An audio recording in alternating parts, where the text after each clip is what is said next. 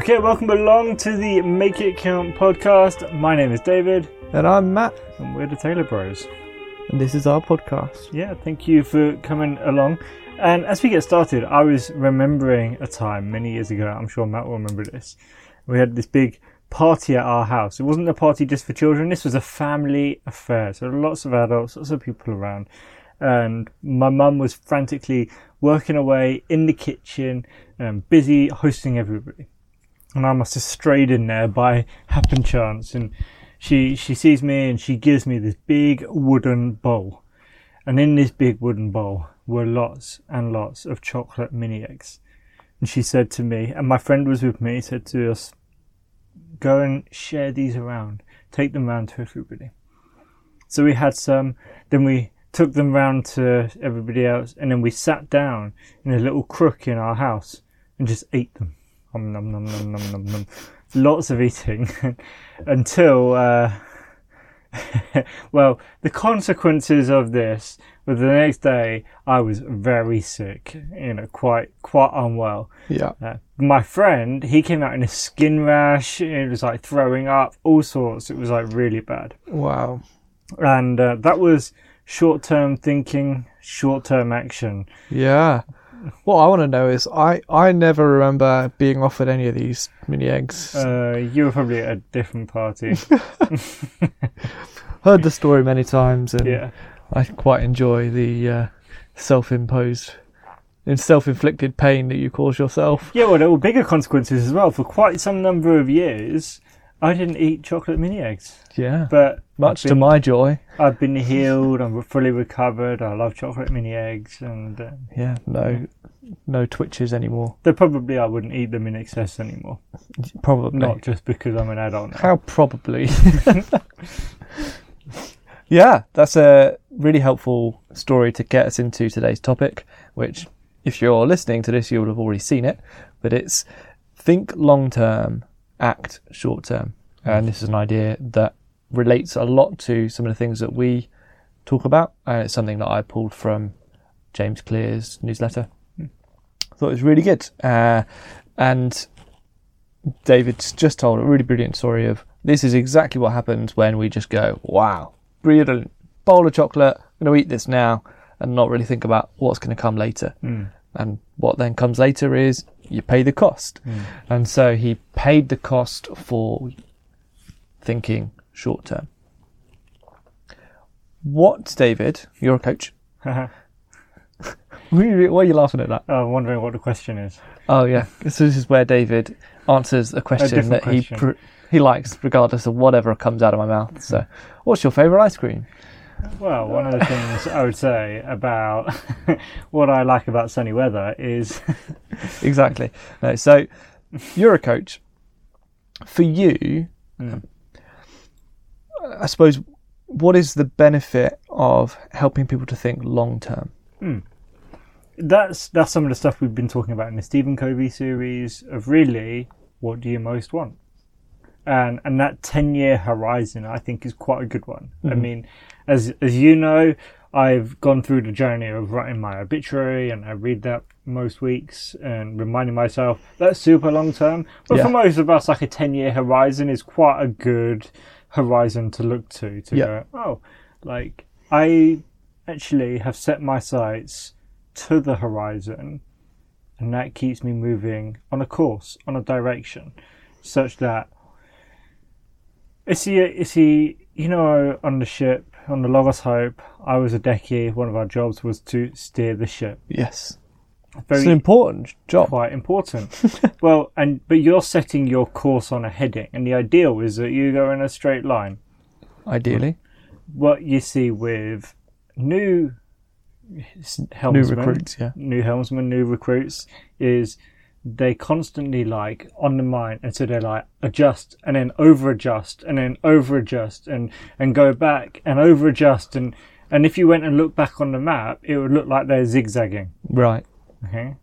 And sometimes it's a bit more chaotic than that. We heard a few stories of people steering the ship tens of miles off course. Wow. Just by a slight thing. But anyway, I think if we set our course for the horizon, for the 10 years, we're not zigzagging. Yeah. But if we're thinking and acting only short term, we flit here, we blow that way, we try this, and if you were to take the aerial view of our life, it would be chaotic because there's no long-term course. Yeah. Oh, I really appreciate that. I think that's helpful as well, thinking about the flitting from one thing to the other. It's almost it's the never-ending promise of the novel idea or the new plan that we've not tried before. And because we don't have the past experience of, oh, well, tried that for a little bit and it didn't work, we have this endless hope of, this will finally now be my thing. And then we try that for a bit and then we see, oh, it's not necessarily as radical or revolutionary as I thought it was going to be. So the new idea now takes that place. Whereas if we go, oh, I've got this in sight, and this is the constant, I suppose the north, the constant north star or whatever, and I'm heading towards that. And I'm going to help. That's going to anchor me moving in the right direction, going, okay, well, if I am wanting to become fitter or whatever, we always go to this, but I'm not going to go jump from this to that to this to that. I'm going to become the sort of person that does this. That's the end goal, or that's my 10-year vision. Now we get to the second part of the title, which is like, how do I then act short term to get there? Because if you just have a long vision, that's great, but if you're not doing anything to get there, it's going to constantly shift back. That's going to have to just be forever a long vision. I think it was interesting, maybe we come to that in a moment, but there was some stuff I was doing a bit of reading around this. I think long term, act short term, what does that look like? And one of the people was saying, hey, we work with all these like big organizations and we really think it's beneficial for them to be thinking 10, 15 years down the line. Wow. That thinking these long-term strategies is beneficial for them. But then they said, but I've heard someone say the opposite, that actually, every short-term good thing you do accumulates so that you get to a long-term good thing.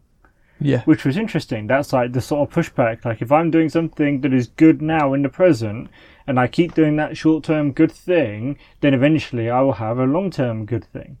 But then they basically said, well, the problem kind of comes when if you're constantly moving from to maximize short-term profits, what you might do is that's at the cost of R&D or research and development or other parts of the business. So you then do hamper the long term. And they said actually the organizations that think long term, they get financially better.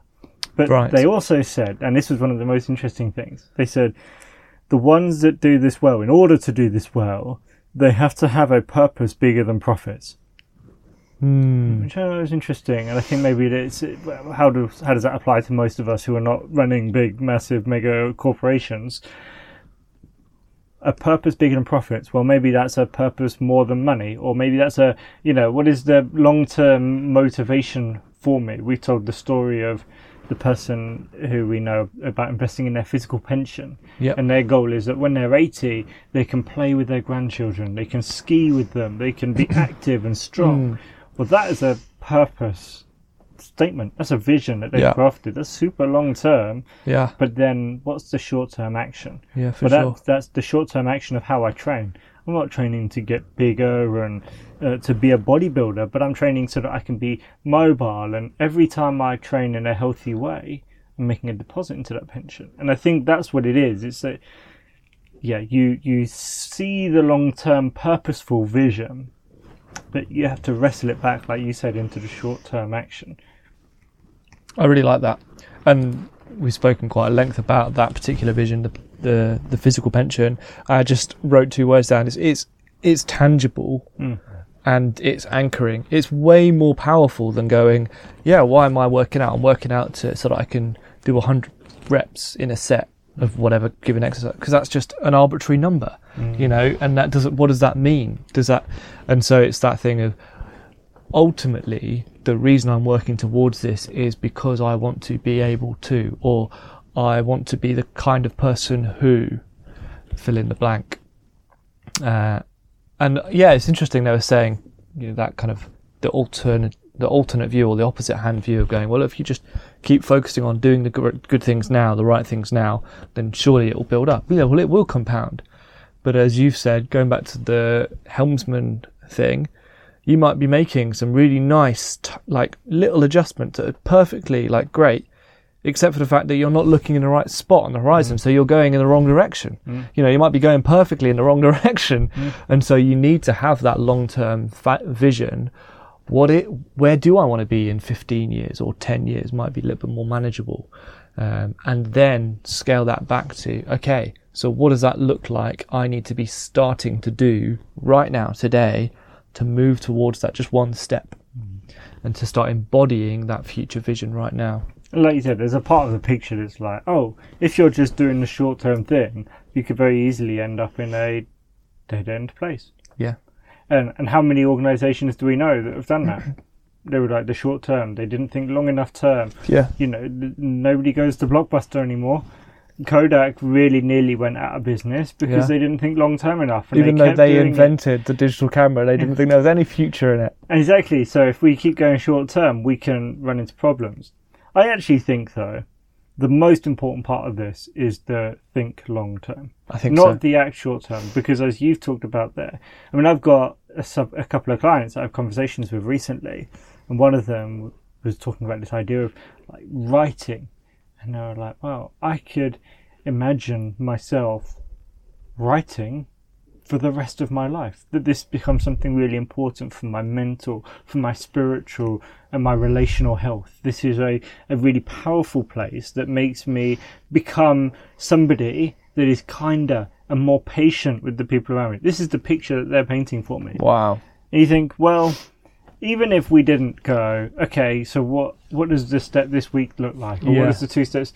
That is a compelling picture of like the type of person that even if we'd never had another conversation, I'm fairly confident that they would start moving towards that, because it's such a powerful thing that it's a pull. It's pulling you into that vision or that visual that you've created.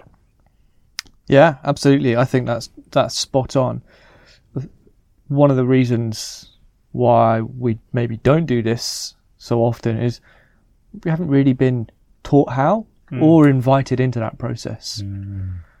I think what was the compelling vision, or maybe not compelling vision, that was often repeated at school when it comes to career talks, you know, why you should try hard at school. You should do well at school so you get good grades, so that you get into university, so you can get a good job, and that's basically where the vision stops. Pretty much, or, you know, therefore the house and whatever, and you can look after yourself and your family. Well, that's fine. It's a good starting place to be able to provide for yourself and your family, but it's not that particularly compelling, and it's certainly very generic. It's a one size fits all, and obviously one size fits all means really doesn't fit anyone. It's so interesting your brain went that way, because my brain went kind of like similar but totally tangent to Go for it. And I don't know if you remember this. I don't know if you've ever really talked about this before, but when we were growing up, we slept on a bunk bed. I slept on the bottom bunk. Yeah. You slept on the top bunk. It's true. And many times, especially when we were younger, our mum would come and read to us as we went to bed. Read the Narnia books and all sorts of other books. And you lay there in the ambient lighting, just enough to read, you know, for your mum to read. And as the story is being woven with the words, what happens inside, I remember it happening in my mind, you picture it and you craft it, you're like, oh, that's going on and this is happening, and we were blessed to have somebody that would read to us, but also we developed such imagination, skills and muscles to do that. And now, what is entertainment? Well, someone gives me the image. I've watched the TV. I don't have to imagine it, so I haven't got the imagination muscles. And I haven't developed those. And I think that's a real thing that's quite interesting to me, because I sometimes coach with people and I'm like, well, what does this look like in 5 years or 10 years? And they hardly know how to describe it. They're not painting a picture, they're just giving a few words. And it's compelling enough for them at where they're at. But there's also a little bit of like, well, what's the scene? if this was a film, what's going on?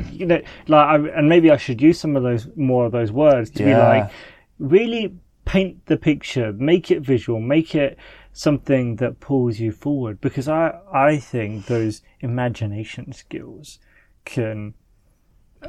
the best sports stars do it. They visualize it. That's visualization. That's imagining. Then you've already done it once. Your body thinks that's practice. Yeah. It kind of thinks it's already happened. Yeah. And you start moving towards it.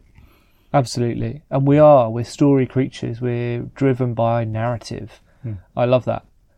So maybe one activity that we could suggest and you would highly recommend, I know, is go and read some fiction books, good quality fiction books that take you to outside of your normal realms. So that's one of the reasons probably why we both appreciate those adventure, fantasy, where you've got a different world, you've got dragons, you've got magic, because it takes you outside of the realms. A crime thriller or a romance comedy is fine, but it's very much, the rules are all the same, the world is the same, it's just the characters run a slightly different journey. And that's great for maybe empathizing with different kinds of characters, but it doesn't necessarily, as you were saying, I like this, exercise your creative muscles. And there's something about picturing what that looks like and imagining a whole new world, and that can break you out of, well, as soon as someone goes, well, what would you like your life to look like in 10 years? You sit there blankly, just going, I don't know. I don't know. Yeah. And that's probably as well, just, this is a slight aside, but probably why anyone that reads and then that book becomes a film, what happens in that moment is everyone that's read it has gone, I imagined it different in my head. I had different the writer has put all the same words. We've all read the same words in the same order, in the same descriptions, but we imagine that character with hair in a slightly different way or in a slightly different setting.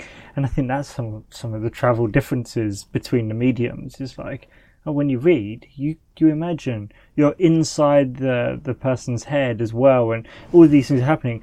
When you go watch the film, it's like, oh, now I'm exploring someone else's creation or imagination or expression of what was going on. And just a sidebar, this doesn't mean film and TV and visual arts is not worthwhile. Totally is worthwhile, but we're definitely flooded with that, aren't we? And of course, there's plenty of audio mediums out there. People love audiobooks and stuff. Maybe that's the thing to do, but yeah. But then nobody's going to make a film of like what Matt's dream of 10 years from now looks like. No, they're not. But you can imagine that, hopefully. Can you imagine it? I've got a few things. What does your life look like in 10 years from now, Matt? Looks brilliant. It's just so fantastic. Oh, wow, so generic. I'm making If it was a movie scene, what would it look like? Sitting in a podcast recording studio, get the words in the right order, and just, making awesome podcasts. Wow. I mean, you're already kind of doing that. Yeah, I know, but it's even better. It's even better. What makes these podcasts better, Matt? I can visualize there's some sweet, a lot better music in terms of like through the show, and like just like we interviewing people, and all sorts of amazing things on the horizon. Who wants to be interviewed for the Make It Count podcast? Get in touch. Subtle drop. Anyway, back to the topic on hand. Not grilling me too much. We've spoken a little bit about thinking long term and the importance of that. How can people even just start to take the first steps to doing that? To thinking long term? Yeah. It probably takes 5 minutes. Less than you think. Okay. 5 minutes. If that. I like this. This is good. Yeah, anything's achievable in 5 minutes. I was listening to a podcast earlier, actually, and they were talking about imagining, and actually, that 10 years ago, her job was to imagine scenarios that might happen in 10 years that impact the world. Right. So in 2009, 2010, with 20,000 people, they went through this scenario. They said, there's an airborne respiratory disease that's come out of China. This is what they said. This was the scenario. And I'm like, and actually, there's the secondary human things are that there's a conspiracy, loads of conspiracies around it, and this and that, and they worked it out, and they played through it, and actually, it was quite interesting, because you're like, whoa. Turns out some people thought this might happen, and they were like, well, if there was a 2-week, period where you had to stay inside, for example, because you had it? What would cause you to break that? And like some people said, weddings, funerals, church. My religious faith is really important to me.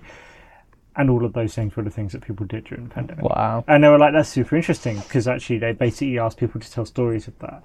And she was really saying, you can imagine the really good things and you can imagine the really bad things in your own life and in other people's lives. And it takes 5 minutes just to sit down and go, what do I want my life to look like in 5 years if it was a scene? And I really think it's like, what are you waking up?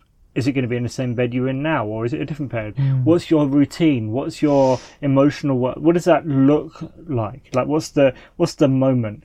Are you drinking expensive coffee? Are you by the beach? Are you, whatever that is? Are you on a mission? It could be all sorts of things. But actually, if you just sit there and go, in 10 years' time, and for me, in 10 years' time, I'm only 39, nearly 40. Ooh. Well, what do I want my life then to look like? Yeah. Well, probably it involves a couple of children. Probably just a couple? I think so, yeah. We're rambling on at this point. But That's fine, we've got time. We want to hear your vision, Dave. Oh, well, a couple of children doing something that is meaningful and purposeful, that I'm still helping other people. Yeah. That I'm not super busy. I don't want to be I'm so busy sort of person. That's not the way I want to show up. Wow. I like that.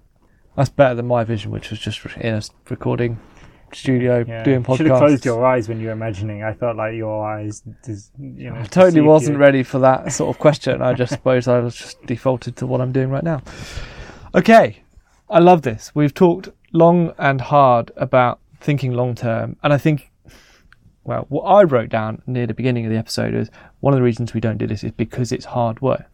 But I think actually what you're helping me to see is actually it doesn't have to be hard work. Maybe I haven't exercised my creative muscles as much as I could have, but actually I just start with 5 minutes and enjoy it, because it's a fun process. And it's not going, right, this is my 10-year plan, 5 years, figured it all out. But it's kind of just picture the scene. Think about the smells, the colours, the people, all those things. I love that. And that can be a challenge to certainly us two, anyone who wants to take it. Yeah. Take 5 minutes. It is the imagining, but you don't, and I think this is what you were saying, you don't have to draw the map all the way there. No. I mean, when I was doing a bit of research, one person basically said, I set a 5-year horizon and then I plan 90 days. Right. I do 90-day chunks. Yeah. And it's like, I've had that before, like that idea of I'm going for this thing in 5 years. What's the 3-month thing? Because that's something I can sprint. That's something tangible. That's something short-term enough. And that's totally similar to what you've been doing the last year and a half with the quarterly chunks of doing a journal, doing a review at the end of that 90 days. I've been doing that for sort of 6 to 9 months now. And that's what I love helping clients with. Like, if you're not sure how to imagine where you want to go in 1 year, 5 year, 10 years, book a session. We can do that, because that's something I really enjoy, helping people. Yeah. And then it makes the immediate and the intermediate a little bit simpler, because I want to be here. Why would I go and do this other random thing that I was thinking about doing that doesn't seem to be any way connected to this thing I want to be in 10 years' time? Yeah. And David's a great coach. A lot of what we've talked about in our 46 podcast episodes so far, and some of the things that I've taken on, have definitely been a result of growth through coaching process. Before we sign out, do we want to talk about our August special series? Yes, well, it's a busy summer. We're not sure how busy you're going to be, but we know we're going to be busy. So we're going to do what we're going to call a summer shorts. Through the month of August, there's going to be 5 episodes. We're going to aim for them to be only 10 minutes. And same rhythm, but that's... Once every Tuesday. 10-minute episodes. And it's going to be 5 of our favourite habits. So making it count. Yeah. So hope to tune in on that. See you guys next week. Yeah, thank you for joining us.